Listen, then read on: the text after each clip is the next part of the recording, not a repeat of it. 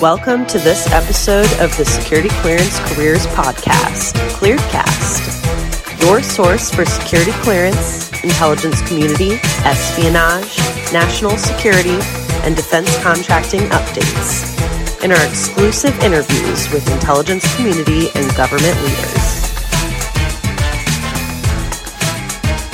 Hi, this is Lindy Kaiser. Thank you for joining us. Today we are going to talk about a niche subject within the security clearance process, but one that is incredibly important if you have gone through that process, and that is the Department of Defense Office of Hearings and Appeals. And today we are joined by Aileen Xenakis-Kozlowski. She is an expert in this field. She is currently an associate counsel at Bigley Ranish LLP, where she represents clients worldwide in federal security clearance and suitability proceedings. But previously, she also served as assistant general counsel for the Washington headquarters services at the U.S. Department of Defense. So she knows the Defense Office of Hearings and Appeals and knows about this adjudications process that, again, for the average security clearance holder, just might not be aware of. So thank you so much, Aileen, for joining me on the program today. I really appreciate it. Thank you, Lindy. I'm so happy to be here. So talk to me a little bit about DOHA. Describe what their role is in the security clearance process. DOHA is we like to call it a quasi-judicial agency. It functions as the appellate body.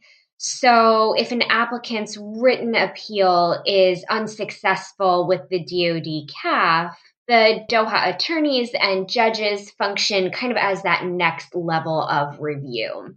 Currently, administrative judges at DOHA make final determinations and publish those opinions for DoD contractors. And for military and civilian employees, currently those DOHA judges will examine the appeal, will sort of listen and function like the arbiter, and then make a recommendation to the PSAB. And it's the PSAB right now that issues the ultimate decision for military and civilian employees. If you have not checked out the DOHA cases before, I love that they actually do publish those. I think it allows a lot of transparency in the process. You can actually kind of get a decent take to some extent by just reading through those cases. And, about every week or so, we usually publish a recap of a recently released DOHA case. Because I think if you're applying for a security clearance, they give pretty decent insight into kind of that process. Maybe can you speak to that? Because you mentioned that how they publish. Is it surprising maybe that they publish the results of those cases for contractors? Or maybe why is that beneficial to the process that they actually go through that? Well, to be honest with you, Lindy, I'm surprised that everybody doesn't do it.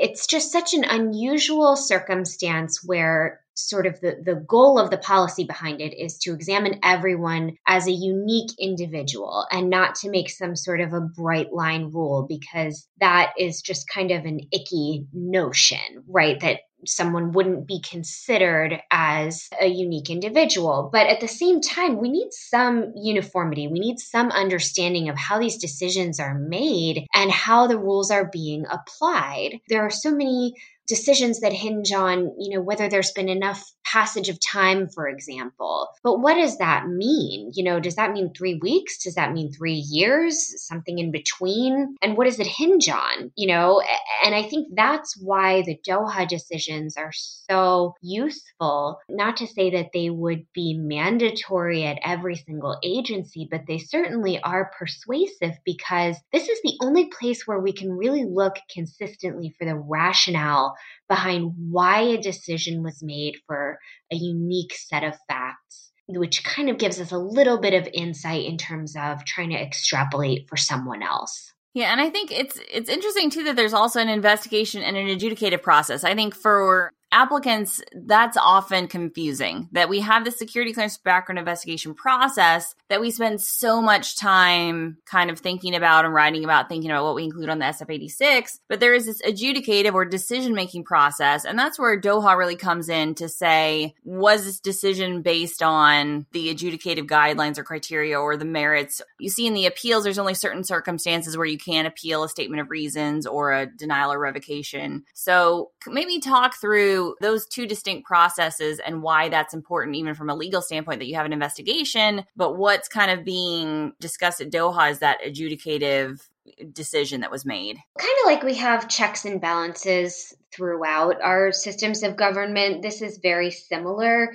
The idea is to keep the investigations deliberately separate from the adjudications. For the same reason that you wouldn't want the police officer who saw you at one of maybe not your finest moments to also be the prosecutor in your case 6 months later. You appreciate the value in having a different set of eyes, maybe a fresh perspective, and maybe even just coming at it with a different philosophy to have the adjudicators kept completely separate from the investigations. Yeah, and it's just interesting because I think people sometimes assume that their background investigator is the one making the decision. And so they come maybe to a background investigation as personal subject interview, and they are trying to kind of argue their case for that person, but they are really just gathering information and they're going to transition it. So there is due process involved here, and a part of that is separating out those two pieces. Now, talk about kind of appealing a denial. If you are a person and you're going through that process, you're, appealing a denial or revocation, what should you expect?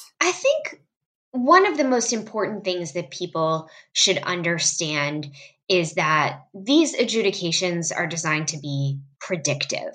They are not designed to punish you for past mistakes, even though it can feel like that. And we can look to certain Doha decisions to articulate the law behind that. But really, they're trying to function without a crystal ball. They're trying to understand, first, what happened, and second, whether or not it's likely to happen again.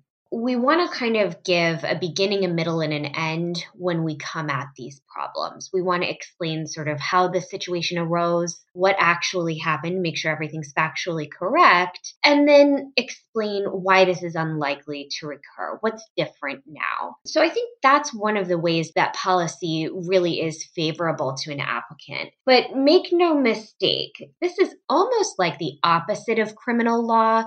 So anybody who has a TV knows that, in criminal law, you're innocent until you're proven guilty. But we really come at it from a different philosophy because a security clearance is a privilege. It's not a right. So the onus is on the applicant to show why this situation is forgivable, to show why this situation is unlikely to recur. And even just to talk about the whole person concept, which sort of just introduces the applicant in more of a three-dimensional way and kind of underscores his or her credibility and just gives a fuller picture. The government must consider that, but it doesn't need to go looking for those facts. The onus is on the applicant to share that information. I think that's, the most fundamental kind of two sides of the same coin that people should understand in the appeals process. And then also just kind of understanding the mechanics of it, that you kind of get two bites at the apple here for the most part, that you're going to have an opportunity to respond in writing and that the DoD CAF will review that submission. And then if you need to go to another level of appeal, Doha will review that next level of appeal, and you can sort of select going to a hearing in person, or you can it's almost like a hearing in writing. It's a decision on the written record, and Doha calls it a form, a file of relevant material. So those are kind of the different bites at the apple that you get. Yeah, and it really is an interesting process. So at different stages of the appeals process or the response to a statement of reasons, you kind of have different options for what you can present in terms of your case. Can you maybe speak to that? Because I know I see a lot of those Doha appeals cases, and it seems like people are trying to provide information that's already been presented again, and I see those continually get dinged. So, I'm clearly not using the legal language whatsoever, but maybe you can speak to that process. Like, what are they actually looking for in, from a legal framework in an appeal, and maybe even as an attorney, why are attorneys important to that process? Because they can kind of decipher that language of, like, specifically what the appeal board is going to consider. Just from a practical standpoint, sending something in writing tends to have a different feel and sort of is received differently than when you get to go face to face and look somebody in the eye and allow them the opportunity to judge your sincerity, really, which a lot of this comes down to. So when you're responding in writing to the DoD CAF, you want to make sure that you're telling a compelling story, understanding that you're never going to meet this person face to face. The thing that comes to mind most specifically is kind of this dichotomy where applicants want to take ownership over the mistakes that they did make, but also want to clarify, this is not as it seems. Maybe I didn't make the mistake that's being alleged, or maybe it really wasn't that bad. And I think that's really tough. I think it's hard to toe the line of getting that right and taking ownership, but also correcting the record. And so I think there is value in going face to face, even if you don't have a totally new set of facts, just so that your tone and your demeanor can be better interpreted by someone who's met you. That makes a lot of sense. And I think you see those cases, when somebody has the difference between a decision on the written record versus the decision of somebody coming in. It really can make a difference and help improve somebody's chances of being able to successfully obtain a security clearance. This is Katie Keller, editor at clearancejobs.com. Thank you for listening to this episode of ClearedCast. For more information on career and recruiting advice, visit news.clearancejobs.com.